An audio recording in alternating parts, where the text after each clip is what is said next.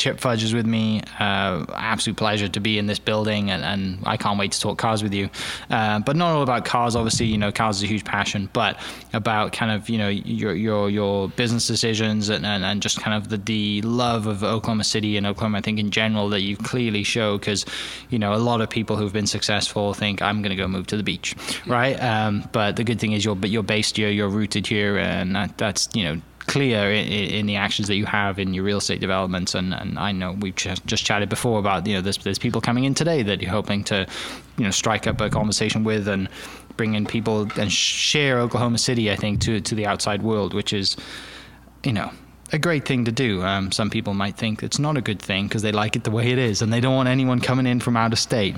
But no, Oklahoma City has been growing, and we're going to talk a lot about that. But thanks so much for having me down. I really appreciate it. I'm glad to be here. Yeah.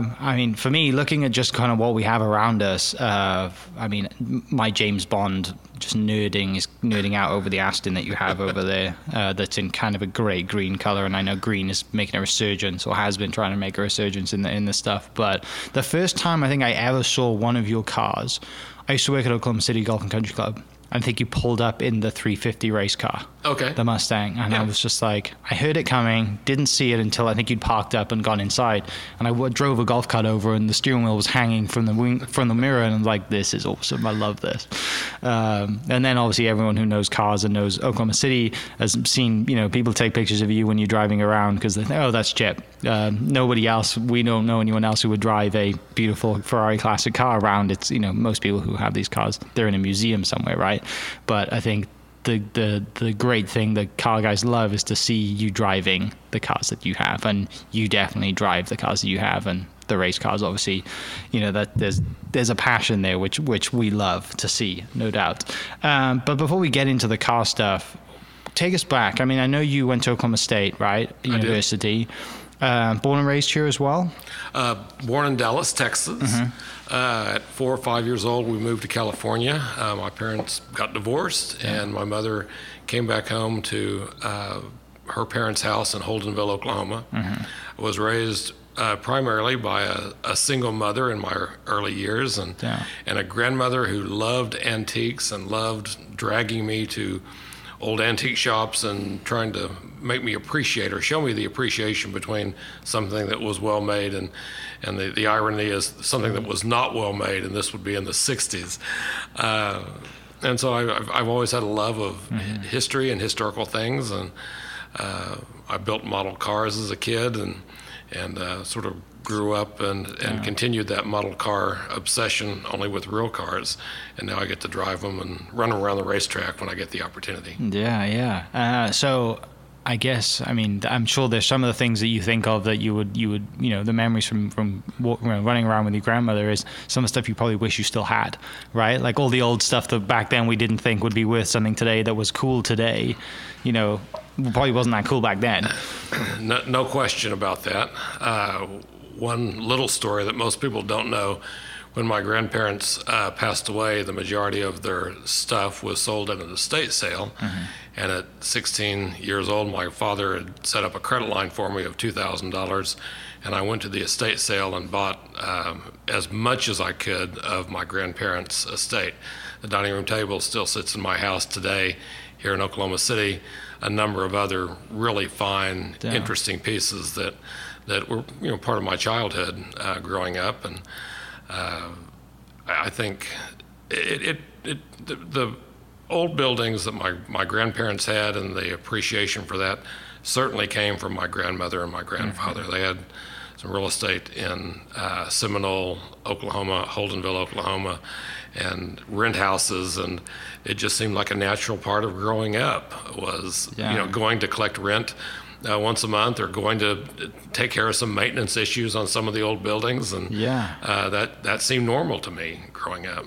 So you had a great example of entrepreneurship from a very young age then. I think so, primarily from my grandmother. I also started throwing newspapers at 10 years old. Before that, my parents didn't have a lot of money, and they were starting their own business. And if I wanted to have any money, I had to throw paper out or cut yards or do landscaping as a child. And as a 10-year-old, I would get up at 4 o'clock in the morning and throw Sunday newspapers, which you never let a 10-year-old go out and do that now. And then every afternoon, Monday through Saturday, I would throw the Oklahoma City Times newspaper. We were such a progressive community. We had a morning newspaper and an afternoon newspaper at the time. And it taught me a whole lot about, I had to buy my newspaper from the OPUBCO, or the Daily Oklahoman, and then I had to throw the newspapers, and then I had to show up at the end of the month and collect the money. And sometimes people would move, sometimes people wouldn't pay me. Yeah. It taught me a whole lot about how to make a living. And I guess I started at a young age doing that. Yeah, and then, like I said, it progresses into just buying and selling anything that you can get your hands on. And like I said, you start rebuilding, Model Ts or whatever it is. You get into flipping things, right? And then it just kind of grows and snowballs from there. My best friend in high school and he found this car, which was a 1957 Chevrolet. It had a hole about the size of a bowling ball in the side of it from rust, and we paid $75 for the car. I put up the money. He got it running. We sold it for $250, and we thought we'd slaughtered a fat hog. It was the greatest thing in the whole wide world. Right. You fast forward to about 5 years ago, and I had purchased a 1971 Lamborghini, paid $350,000 for it. And it was not for sale, and I was approached by an auction company to sell it, and I said, "Not for sale." And they said, "Well, there has to be a number." And I said, "Okay, $1.2 million." And just to think that once in my life I could sell a car for over $1 million was just flabbergasted. It flabbergasted me. I just couldn't believe it. And we ended up getting $1,150,000 for the car. I dropped my reserve a bit, and I think my buddy and I, the same guy that we bought the $75 Chevy for, we were just as happy to sell the $1 million car as we were the $75 car. Oh, I can't imagine how that guy feels that you bought it from first. Yeah. But in the last 5 years, cars have gone nuts, and the prices of things have just gone through the roof, and not just the special cars, like your everyday. The Tahoe is like $100,000 now. Oh, right? They have. It's crazy. But I tell people that I would starve to death if I had to make my living in the car business. I buy cars and drive cars because I appreciate their beauty. I think they're all works of art. The more odd, the better. Yeah. And if I get any extra money, I typically will buy a new car, a new motorcycle, just because that's where my passion is, where my heart is. But without ever having any intention of making money on them. Yeah. So back to kind of earlier, you go to Oklahoma State. What do you go to Oklahoma State for? And in that time, were you thinking, was there a time or an opportunity that you didn't really have to go to university, but you went anyway? Well, there certainly was. If you back up before college, I dropped out of Putnam City High School the middle of my junior year, so I'm a high school dropout. Okay. I go off to the Army, signed up in Uncle Sam's all-volunteer Army. 6 months in, at the time, they would guarantee your field of training and your placement, and I had selected to be a field radio mechanic, which is, I'm technologically illiterate, which was silly as hell for me to do. And then they were going to ship me to Germany, where my brother was stationed, and I thought that was fun. So a couple of months before that, they came and said, "Well, we can't send you to Germany. We've got too many radio mechanics there. You can go to Japan or Alaska, or you can get out of the Army." I said, "Okay, I'll get out of the Army." I took my GED and started Oklahoma State with all my friends in my graduating class. I just took a little year and a half detour before I showed up at college. I got a degree in political science. Actually, I changed that to pre-law so I could have more philosophy classes. And so I ended up with a minor in philosophy. I am not qualified to do anything in the business world. I find history, I find history fascinating, and my goal was to go off to law school, and I come from a long line of lawyers. My grandfather, my aunt, my uncle, my cousins, my brother. Everybody was smart enough to get a law degree except me, and my parents sent me to Europe after college, and I came back and was accepted at OCU Law School and decided that wasn't what I wanted to do, and I went to work for my father in his collection business. Wow.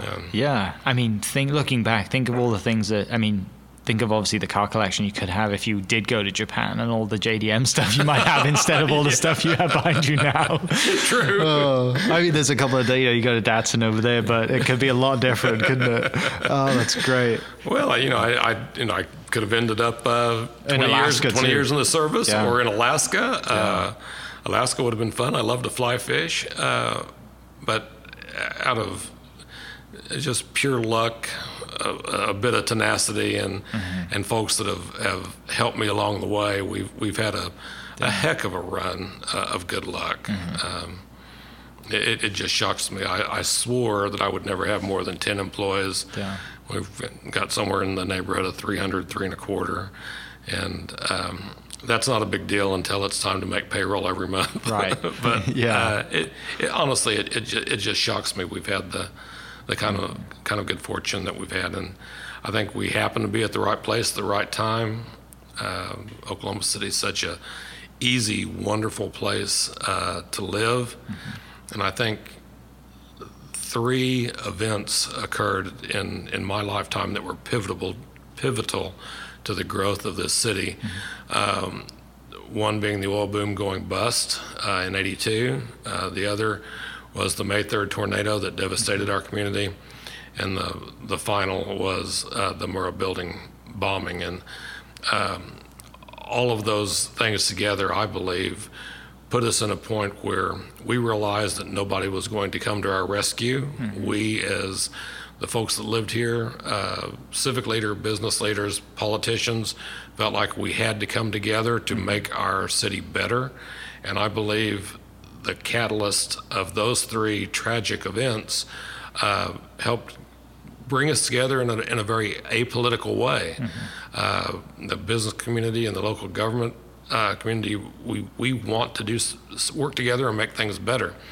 In the last 20 years, we've sort of started to drift away from that now. We're starting to become more polarized, like the rest of the country. But out of adversity comes opportunity, and I think, I wasn't smart enough to leave town like everybody else was. We figured out we had to stay here and attempt to make a go of it. And so many like-minded people have done really well with that. Yeah, and kind of been rewarded by their loyalty, I guess, to living in Oklahoma City, right? Yes. And they're kind of just like, we want to make this is our home. We're going to make it better, and we're going to do whatever we can to make it better, rather than, like you said, jumping ship and going Houston, Dallas, wherever, or LA, or wherever the jobs are and the money is. Yeah. So, and I'm sure 10, 20, 30, even more people that have done that and come back and have families here now.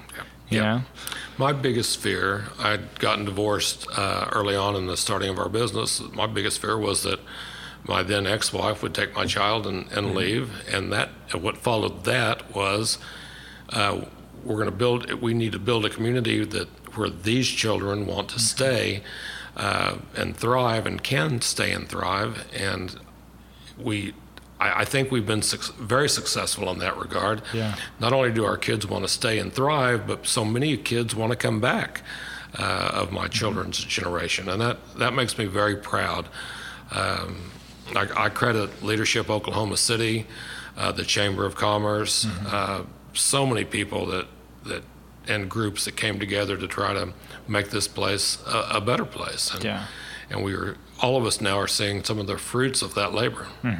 Yeah, it's amazing. It's I love everyone I tell that I'm friends with from back home. I say, you got to come see me in Oklahoma City. Like, you have a free hotel, you can stay at the house, but you've got to, and they're like, well, why? I'm like, well, you'll figure it out when you get here. Just trust me. And every time they get here, they're like, wow, I had no idea, because most people don't. Yeah. But Travel Oklahoma and Visit OKC and Leadership Oklahoma City, and they're doing a great job of promoting not just Oklahoma City but the state in general. But with you mentioned your own business, so you went to work for Dad at the collection stuff. Yes. How long were you there before you decided to go out on your own? Well, so I went to work there in between part of my stint of dropping out of high school and going to college, along with the Army.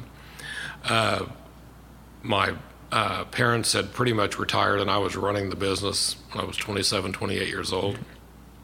And my parents had gone off to South Padre Island and were living down there, and I was running the business. And we had oil boom gone bust, and things were a bit of a challenge. And my parents and I had a bit of a falling out. I left and started my own company.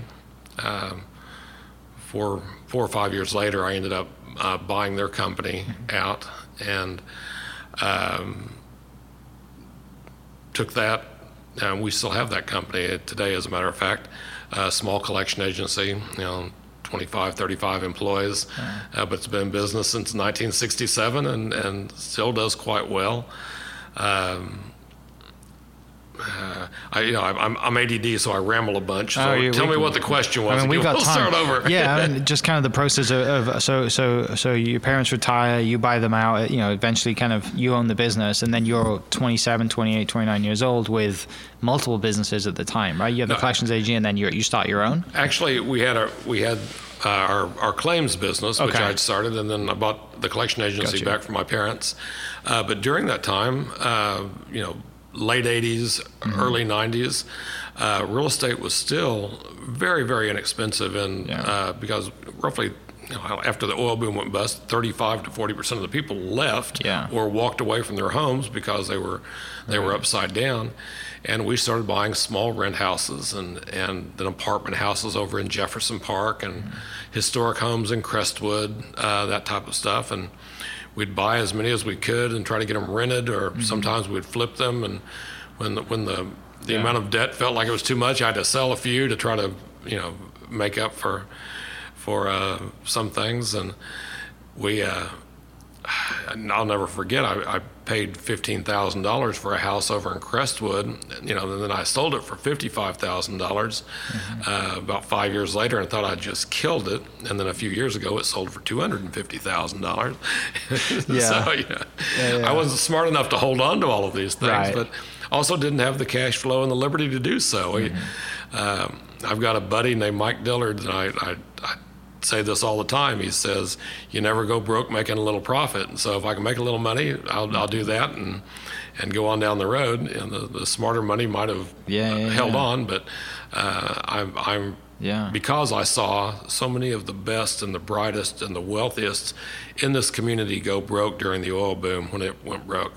I've always been incredibly conservative from my debt to equity ratio. I think it served me well. I probably could have. If I'd have, I also admire people like Aubrey McClendon, who had the guts to risk it all over and over and over again, and I'm just not made that way.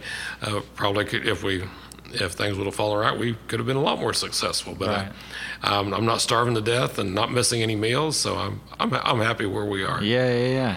And so, what led to, I guess, starting the claims? It was claims, right? Insurance. It was claims business. Okay, so what led to starting that? I had a good friend, we did work for Southwestern Bell for their billing and residential service collection work, and they were really happy with us. And the man that ran the claims organization for Southwestern Bell was referred to us by the business office and said, this group does a good job, you got to go talk to them. And this was right at divestiture. The phone companies were being divided up. They were not able to go to the Corporation Commission and just get a rate increase. They had to become more of a private organization than a public organization. And Harry Robertson came to me and said, we've got this book of business that if we hire outside attorneys, they charge us on an hourly basis, and it costs too much money for them to do that. And if our in-house people aren't interested in this, and we thought perhaps a collection agency type format might work. And we devoted 2 or 3 different employees to the process, learned about what creates liability when people are digging and damaging underground cables. Yeah. I'm not real clever, but I would look at what a hospital bill would generate on our collection agency side from a revenue standpoint, and I looked at what the telecom revenue is generating. And collecting money from insurance companies is a whole lot easier than collecting money from people that don't have any money. It almost seems like rocket science almost, but it not really. And so I said, I want more of that. And we built a program over the next year with Southwestern Bell and ended up with Oklahoma, Texas, Arkansas, most of the Southwestern Bell territory. Right. And then our big break came when AT&T wanted to take a look at us. Mm-hmm. And I piled my whole family into the car, drove to Denver. That's where their claims office was. Yeah. We were going to go on vacation, and I wasn't going to go knock on their door and have a visit with them. And after that meeting with all my kids and wife sitting in the car, he said, we'll give you a try. And they gave us a try, and within a year we had a national contract with AT&T. Amazing. AT&T introduced us to GTE, which was the forerunner for Verizon. Mm-hmm. Within another 6 to 9 months, GTE came on board. They were going to initially give us 25% of the country. Mm-hmm. We said, yeah, that would be great. We're happy to start in Florida and work on that. Yeah. He called me back and said, got a little problem. I've got to cut more people, and can you take the whole country? And I said, sure. And I had 25 employees at the time, and there's no way in hell we could handle that business. But I recognized an opportunity, and it was all hands on deck, and we ended up swallowing the whole country for GTE. So we had GTE, AT&T, Southwestern Bell, and that was sort of the start of where we were going. At one point in the telecom world, we estimated that we had a 42% market share of the U.S. nationally, with Bell South and U.S. West and AT&T and some of the other people, and that's effectively how we built our business. God, it's amazing. Yeah, and I'm as amazed as anybody. Right. Yeah, but there's a lot. I mean, the thing that's reoccurring from when I sit down with successful business men and women on this podcast is impeccable timing, hard work, and a little bit of luck. But you've got to have the other. You've got to have the hard work. You can't, you just like the triangle, right? You can't do it all. You've got to have, you can't do one without the other. You've got to have that hard work, because you had to be in a position to take that opportunity, right? And without the hard work of getting there, you wouldn't have been in that position. And to have the cash to do so, right? We had a little bit of cash to throw at our growth, and the banks starting to loan us some money as the numbers looked right. I tell people that, how do you get so successful? Well, if you're independently employed, mm-hmm. you work for yourself, you work 24/7. Every waking moment, you are trying to figure out how you're going to improve what mm-hmm. you've got. And the other thing that I share with folks is you have to have a sense of urgency on every single thing that you do. Mm-hmm. And if you have those two things, that you're willing to accept the working all the time, and you have a sense of urgency, this country, this state, great opportunity with our rule of law, our relatively low tax situation. The sky's the limit, in my opinion. Poor boy, paper boy, high school dropout. Now with $1 million a month payroll, it's still possible in this country, in this state. Right. Yeah, it's, I mean, from my perspective, from an immigrant's perspective, the American dream is still real, right? A lot of people, don't think that. And I'm like, well, no, I will tell you until I lose my voice that it's real, because I believe in it, and I'm part of that. Like, you ask any immigrant, they'll tell you the same thing. But it's not just immigrants as well. I think immigrants probably see the value in it because they know what's in their home country, right?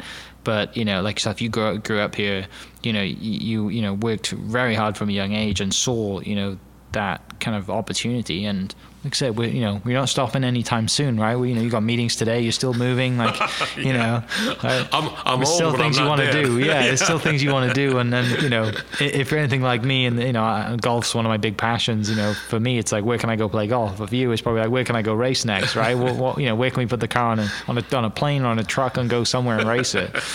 Which I'm sure we'll get to that in a little bit. But so the business kicks off, you kind of like, you've kind of found I guess you got so much, things to focus on with the growth of the business at that time, and you're getting employees in, just to help run things. So it sounds like the real estate side of things was just it was a smart hobby to do, right? Jonah, from listening to your story, your background, your grandparents having rentals, and it was something that you're familiar with. It's a great investment. It also sounds like you really enjoyed it too. Right? I do really enjoy it, but there was a huge method to my madness. Mm-hmm. When Automobile Alley was first coming online, the Auto Alley board, the Salyers, and the Pref Takes, and so many people. My architect friend Rand Elliott, and they brought together and figured out the business model of, getting the properties listed on the historic register and sharing how you go about getting state and federal tax credits for the restoration of property. And at the end of the day, they created a model where you put $1 million in a building, you get a 20% tax credit from the state, 20% tax credit from the feds, and if you donate the facade of the building so that it stays that way for the rest of its life, you get a 10 to 13% deduction. So you're on $1 million worth of investment in the right building, you could come up with $500,000 worth of tax credits, which is a huge driver. Yeah. And for us, our core business was making money, and so it seemed to go hand in glove or hand in hand to be able to make money in the claims business and offset that and build a real estate portfolio with the tax credits. Yeah. And there are so many great opportunities out there. The opportunity zones, state and federal tax credits, so many things that if most people that are in the real estate business have to take the tax credits and sell them so that they can fund the more expensive costs of restoring a historic building. And in our world, we didn't sell anything because we needed to offset the income. And so to me, they seem to go very much hand in hand. And just kind of, and listening to you talk, just the passion that you have as well for just, your where you live and your home and wanting to improve that, for future generations. That then takes, you're not just buying rent houses and buildings just to turn a profit. That's kind of a byproduct, obviously, and it helps progress and buy the next one. But, it's more about kind of how can we make this better? What tenant can we get in here that's not just gonna, ruin a local small business, but it's actually going to be a restaurant, or it's going to be, there's another thing, your involvement in Film Row, obviously where we're sat today. I'm sure Film Row back in the day was, the story you told about this building, it was falling apart, right? This was one of many buildings down here in this area, which now, Film Row is a destination for people to come and hang out, and whether it's going to, have a beer or whatever it is, there's plenty of business going on down here. There certainly is. Why, I guess, did you choose to focus on Film Row as well as obviously Automobile Alley, but Film Row seems to be the most recent one? There's so many things I want to say in response. So people come to me with business deals all the time, and some of them are brilliant. You can do mini storages, you can do this brand new tip-up building.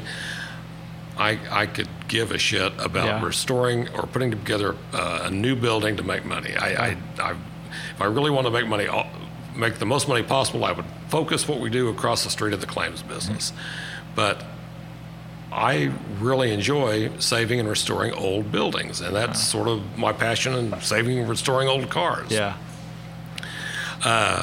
On Film Row, David Wanzer, now a very successful developer, at one time was an architect right out of school, came to me with his vision that he wanted to buy the Film Exchange building down the street and turn it into condos. And within a couple of months of that, my friend Pat Gallagher, Doug Parr, came to me and said, there's this really cool strip of buildings over here on Sheridan you need to go take a look at. And when both of them came together and I started looking at what the history of this area was, it was one of only 2 surviving film exchange districts in the U.S., the other being in Kansas City. Really?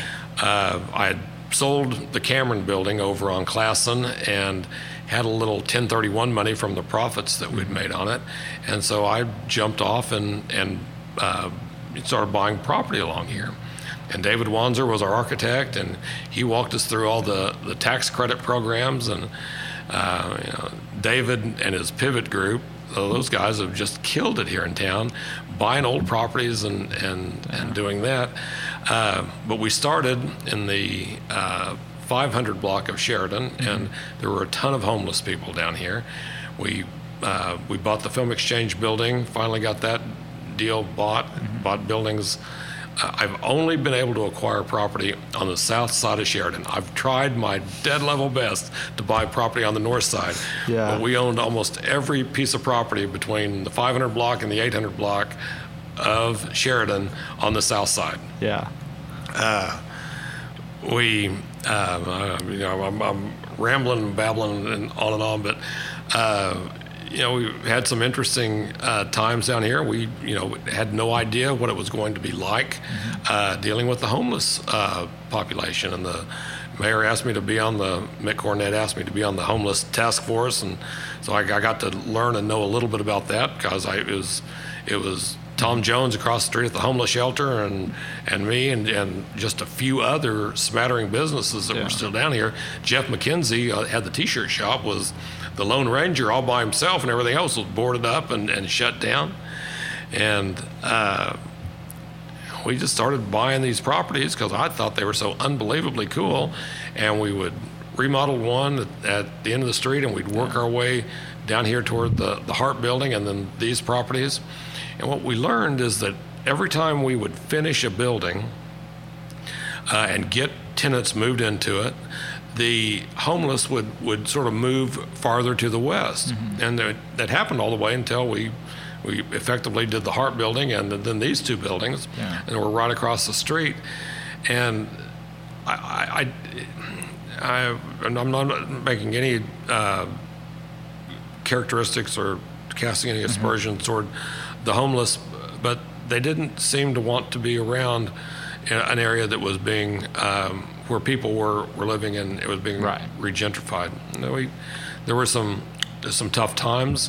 One of the scariest part is my realtor took me across the street to what I will call a currently unnamed building that has been completely put back together. And rumor had it was that it was a brothel and a massage parlor, and my realtor and I walked in. There wasn't supposed to be anybody in there. Very dark, lots of little cubby holes with massage tables on it. We walked to the back of the building, and I was with my realtor and good friend Jane O'Toole at the time, and we walk in this back room, and there's a wall full of 8 to 10 inch monitors with cameras showing every single room. A guy jumps up out of bed, grabs his gun, and holds his gun on us. And that was an interesting thing. And we both backed up and said, we're supposed to be here. We thought the place was vacant. We weren't criminals or homeless breaking in. And long story short, I didn't get the building. A funny aside is when I went home that evening, I said, honey, I tried to buy a brothel today and almost got shot. The conversation over dinner is a little different, isn't it? Yeah. What do you do at work today, honey? Well, almost died. That's brilliant. Those are just some of the fun experiences we've had down here. Yeah. No, but this district in this area, it's still growing. I'm sure it looks a lot better now than what it did today. And funny fact for you, the first ever podcast episode I ever did was in Desmond Mason's loft across the street. Oh, no kidding. Yeah.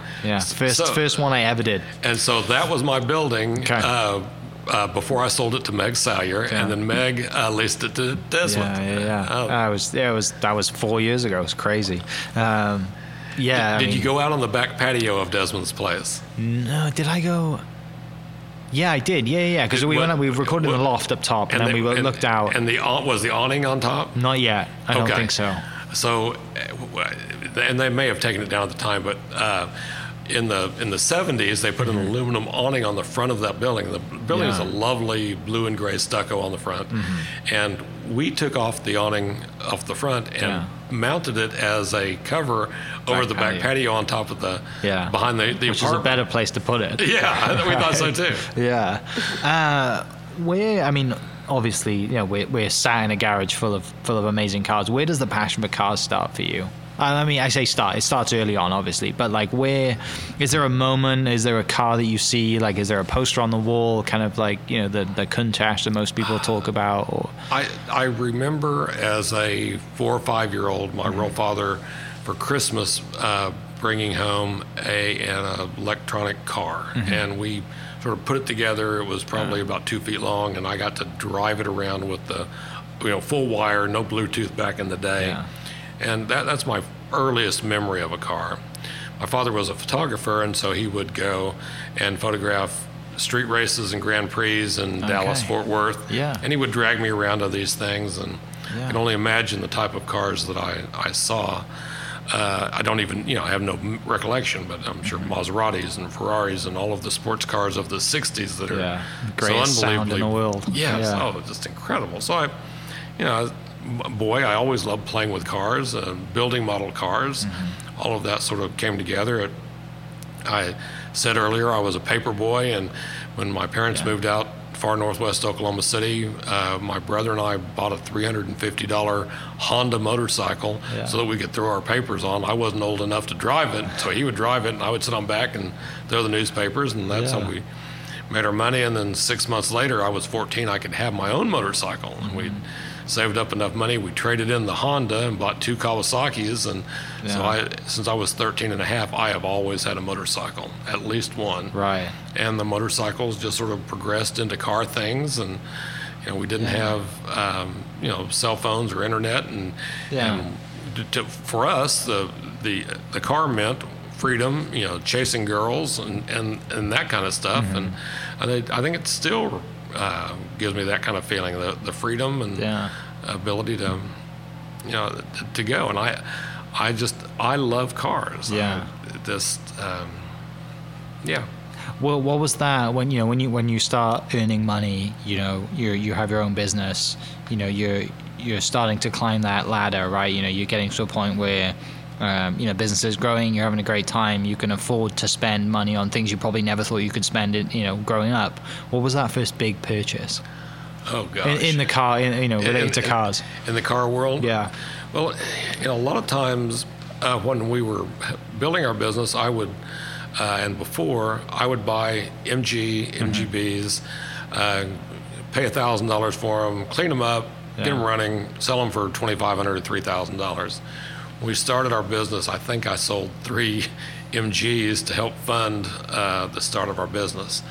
The first, I think, important, expensive car I bought was a 1975 Porsche 911, and I paid $4,500 for it, and that was a whole bunch of money in, I guess, 1988, 89, because we just started the business and started making a little bit of money, and so I bought that, and it, you know, it sort of progressed, and your taste changed a little bit. I had a lot of American iron, you know, Camaros and Mustangs and Pontiac Trans Ams in the early part of the collection, and then they've sort of morphed into now, you know, Ferraris and Aston Martins and you know, more exotic and other cars. In between there, I had a pretty good sized motorcycle collection, about 35, 40 motorcycles. And they've sort of dwindled through the years. I sold half a dozen last month in Las Vegas. I'm down to 4 or 5 at this point, I think, because I just spend more time in the cars these days than I am in the motorcycles. But I'm sure your wife and you know, your family appreciate you going out in the cars more than the bikes now as well, right? With as many people that are texting and driving on the road, it's much better to go out in a car than it is in a bike. I know it is. COVID was horrible, though. I bought 4 or 5 motorcycles during COVID and have not driven any of them. You know, but I keep thinking someday I will. I have a really good friend named Mark Dillon who owns that 1936 Indian there, and one of the That's not my motorcycle, but I've got a 1929 Excelsior Henderson, which is a very rare motorcycle across the way. And I told him I'd sold all the other bikes, and he said, "You didn't sell the Henderson, did you?" And I said, "No." And he said, "He's moving back here someday soon." And he said, "We have a pact. We're going to get both those running and ride around just like we used to when we were in our 30s. That's awesome. So that's our goal. Yeah. When does, I guess, do you just kind of get bored of driving on the road and think, you know what, I'm going to go to a racetrack? No. Like, where does the racing come in? I had a friend that had done a race in Mexico. Yeah. And he said, "Chip, you like cars? I've got a car for you, $25,000. You can buy this car and take it down to Mexico, and we'll run this race. It's great fun." Showed me a film that Pink Floyd had done about the race, and I thought, this is great. Sold. I'm going to drive cars around Mexico. We're going to have margaritas at night, and this is going to be just great fun. Great. And I got down there, and I realized that these are real race car drivers, and these are real race cars, and I'm going to die. And there were Ferrari cars, or Ferrari team with a half dozen mechanics. Mercedes sent 3 of their cars over with 25 support personnel, and I've got a Suburban with a trailer with a broken down 54 Corvette on the back of it. And we had a really good time. Car caught on fire the first day, and we didn't burn up or die. We finished the race, which was a feat in itself, and I thought, I really like this. And the next year I went to Grand Prix driving school, and then decided to go back down to Mexico in the same car, much more prepared, both personally and the car. And we ended up finishing second in class by a whole lot of luck. And that race in Mexico, that was 2000, and I've done that race 10 or 11 times. And then there's another smaller race that's only 1,200 miles, and I've done that one 10 or 11 times as well. So mostly endurance racing? It is an endurance race, yes. Got you. Is that kind of the meat of what the races that you do, or just the endurance race rather than the... No, that was just how I started. Okay. And I do 1 or 2 of those a year. Next month I go off to Chihuahua to do that race. Yeah. Most of the races we do now are on-road courses. Okay. Every now and then we'll do a race like the Long Beach Grand Prix, where we're actually on the street as a support race for the Indy cars.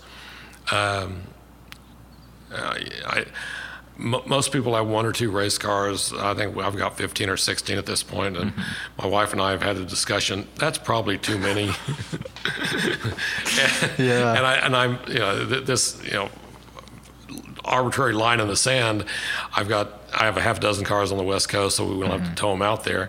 But I'm going to keep my goal right now, if I can get there, is 3 race cars in Oklahoma, 3 race cars in Phoenix, and 3 race cars in California. Yeah. And last year I probably ran 12 race weekends a year, which was a lot. I'm normally driving 2 to 4 cars at each event. Yeah. And a lot of people probably don't realize that, sometimes it's not it's the car that gets you in the race or the event, right? They could care less about me. Right, yeah.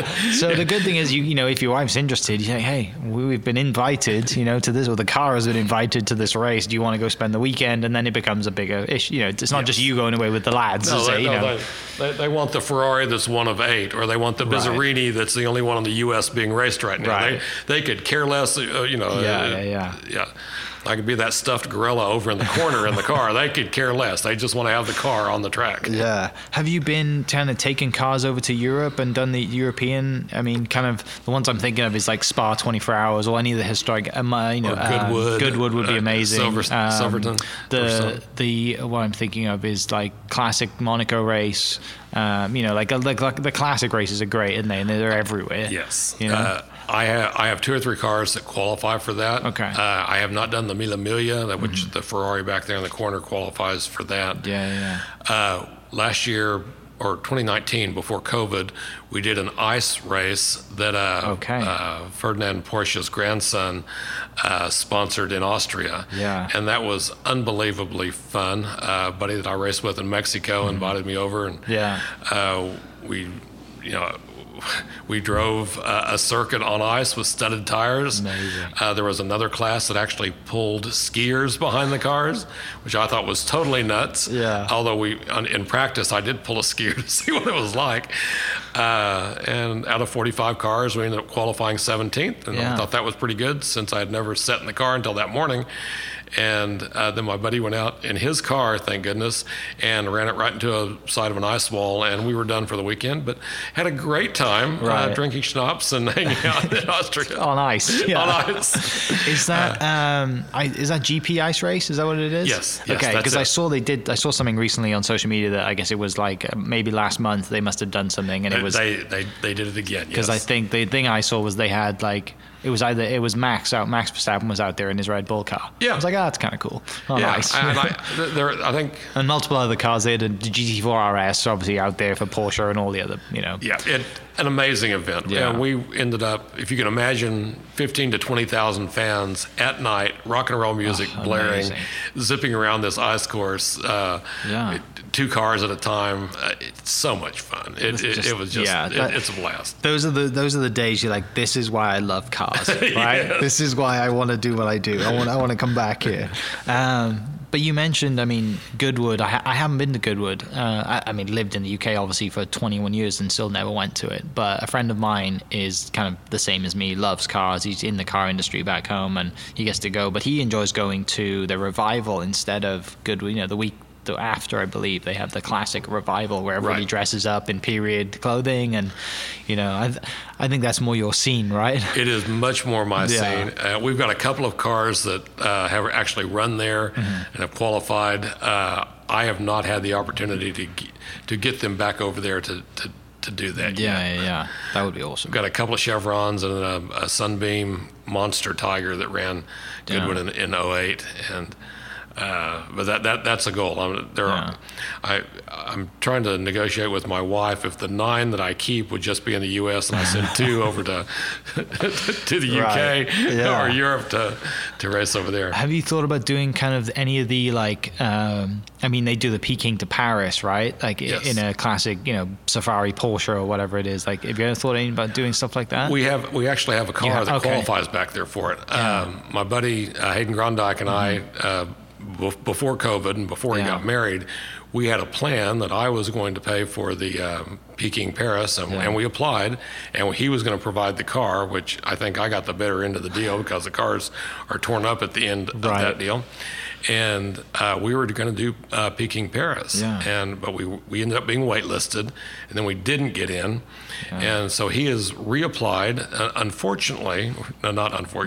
Very fortunately, he's gotten married since then, and so I've been booted from the from the partnership. Yes. And Hayden is and his dad too. They're incredible cars, great car guys. Is that Enid, right? Yes, they're from Enid family, right? They're in Enid, Grondike Transportation. Serious car guys. And their team that takes care of their cars. We hang out together, and we've had great fun together. Yeah. We could sit here for 4 hours and talk about cars. We could sit here and talk about just one of the cars that you have in this garage. So for the listeners in general, I think we'll take a little walk and talk later, and we can record that separately, and I'll send you a link to that for people who want to check out the cars that are here right now. But coming kind of back to kind of circle back to kind of your involvement in Oklahoma City, with all, obviously, you get involved in the real estate stuff, and you mentioned you were on a board. The Mayor Mick Cornett asked you to be on one of the boards, and quickly enough, right, your name kind of gets out there and people start wanting you to come to other boards and get involved with other stuff. And I know we chatted previously, you're on the board for the Oklahoma Hall of Fame, which for this podcast is our main sponsor. They're incredible to work with, and there's just people, you've just got to go to the building because it's a fabulous building, and if you getting married anytime soon, I would recommend getting married there because they do great weddings. But kind of what drew you, I guess, to wanting to be involved with the Oklahoma Hall of Fame and just kind of your impact while you were on the board there? Well, to me, if you're selected to be a member of the Oklahoma Hall of Fame, that is the highest honor that you, in my opinion, that you can reach in the state of Oklahoma. It's the best and the brightest of us that have created a legacy for the state of Oklahoma, and I just love so much everything that they do over there. If you back up a little bit, when the building first came on the market, Bill Cameron, who's a buddy of mine, had acquired the building. And I called Bill and said, Bill, I'd really like to buy that building for our headquarters. Yeah. He said, Chip, there are bigger forces in play than me and you on this deal. I said, go on. Who could that possibly be? Yeah. He said, Mr. Gaylord and Mr. Pickens have decided to buy it, and that's where the Oklahoma Hall of Fame is going. Yeah. I said, well, there is no way I can compete with either of those two guys, and I certainly understand that. I think this is grand. Right. But that, instead of the Hart Building, was my vision to be the headquarters of our company. So would have been a great headquarters. It would have been it's a great building. But unbelievably proud of what they put together and how it's put together and the events there, and just everybody that is associated with it, first class. And how they bring board members in, how you're kept up to breast on everything that they're doing. Great programs for kids, great programs for young adults, great programs for old folks like me. And it's just an amazing organization. I can't say enough about it. Yeah, I'm on the Second Century board this year. I got onto it this year. Excited to, just exactly what you said, just kind of, the kids programs and the events that we're going to have and the outreach events that we're going to have. And we're bringing Hall of Famers back in to do speaking engagements and stuff. It's fascinating to listen to people's stories, and a lot of people don't know, I encourage people to just look at who is in the Hall of Fame and then to deep dive into that person and figure out why they are in there, because the amount of incredible human beings we have in this state, that's just a short list, right? There's plenty others, but those are the people who've been selected, and there's going to be many more to come over the years. But they're a great sponsor, and it's been a pleasure to be involved with them. And being on the board side, I get to see exactly what you did, right? The side that, the decisions that are made, the impacts that you're having, and it's even just like you said, the kids who are just running through, their free school programs they get on a day out. It's an honor to be a part of it, and hopefully it continues for a very long time. Well, and you mentioned taking a deep dive at looking at some of the historic figures that have made this state. We are unbelievably lucky, in my opinion. The combination of our Indian heritage, along with the land run heritage that we have. And I have a theory about Oklahoma with zero basis in fact, but this is a theory, and I've got to share it. But to come to this country initially, you had to be a risk taker. You had to jump on a boat and sail from Europe or the Caribbean or somewhere to get to this country. Fast forward another 150 years later, a country made of risk takers peels off and comes to Oklahoma to make a land run.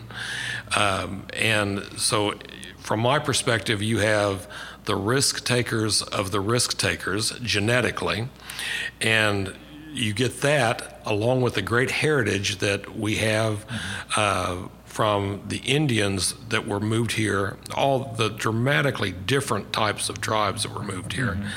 I think we have an entrepreneurial spirit, an artistic spirit, a music spirit of this melting pot that from a per capita standpoint, I think we have a stronger per capita entrepreneur, artist, both oil and paper medium to musical artists to actors and actresses. If you look at, I hold up the Flaming Lips as being, had worldwide success. Wayne still lives here, and the boys still live here in Oklahoma. You got Blake Shelton, who has won more voice programs than anybody else. A number of companies that are headquartered here nationally. There's no reason for us to be able to have done that. Our little company, we compete coast to coast because the rule of law is strong, the Chamber of Commerce and the public-private combination is really conducive to allowing that to happen. And we talked earlier about we're not the greatest kept secret anymore. I think we were for a long time, and that's my silly theory about why we've had the success here that we've had, both locally and nationally. Yeah, and it's that little chip on your shoulder, isn't it? It's just like no pun intended. No pun intended. Yeah, exactly right. And that was not intended. Hilarious. That was not intended. It is though. It's just that like. Well, we're not going to leave. We're going to do it here. We're going to show you how we can do it. I'm going to show you why we can do it here and the things that we can do. And, you mentioned people who are headquartered here. There's many. I mean, the one that comes to mind straight away is Paycom, obviously with the recent acquisition taking the name of the stadium and the things that they continue to do. I mean, it's incredible what they've done and continue to do. And, that they could have gone anywhere, but they decided to build out, and they keep adding on to their headquarters of the Turnpike. Every time I drive by, I'm like, that's a new part of it. The Love family has done incredibly well. Sonic Industries have done incredibly well. Oil and gas technology, we're a mecca for that. Just a number of really great, national and international entrepreneurial companies from Oklahoma. Yeah. Finishing up, what's kind of coming to stuff that you're working on right now? I did see that you guys have got the old Gabriella's building, right? We have. Exciting news there.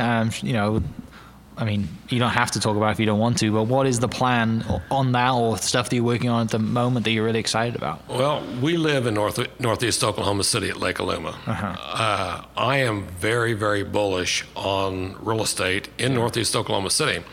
Gabriella's sort of made a big splash. I've been trying to buy the real estate for 4 or 5 years. Gabriella's, the restaurant, has had a really successful run there. Amazing place. Amazing place. So and it is crib style Italian food that you could only get if you drove to Cribs and went to Pete's Place or Isle of Capri, and so they've had a very successful run there. The building probably wouldn't have been up for sale if they had decided to move, and they're moving to Edmond to a new location. And I've got 4 or 5 restaurants at this point, and we're trying to figure out if we put one of our concepts in there, or whether we come up with a new concept, or whether we rent it to somebody else. And there's 2 really nice historic pieces of historic property, one small bungalow, and then the Gabriella space itself. And honestly, I'm not sure what we're going to do with it, but we're going to figure it out. Another thing that has really not hit the paper yet is we closed last Monday on an 8,000 square foot 1935 mansion. We finish with it. It'll have 7 or 8 bedrooms on 7 acres with a pool and a pond and a beautiful stable and silo. And we think if I can't get my wife to move there, we think it will make a very nice high-end Airbnb, perhaps a bed and breakfast someday, or perhaps even a small hotel event center. And so we are so excited about that project as well. It's called El Sueño at this point. Our lifelong friend Bill Gummerson remodeled the place about 22 years ago, and just did a fabulous job. And he has such an eye. My ADD's kicking in, so I missing people like Bill Gummerson and Mike McAuliffe and so many others that we lost during COVID. Mark Ruffin would be another that have had such a huge impact on this community, and both personally and for our community, big losses. I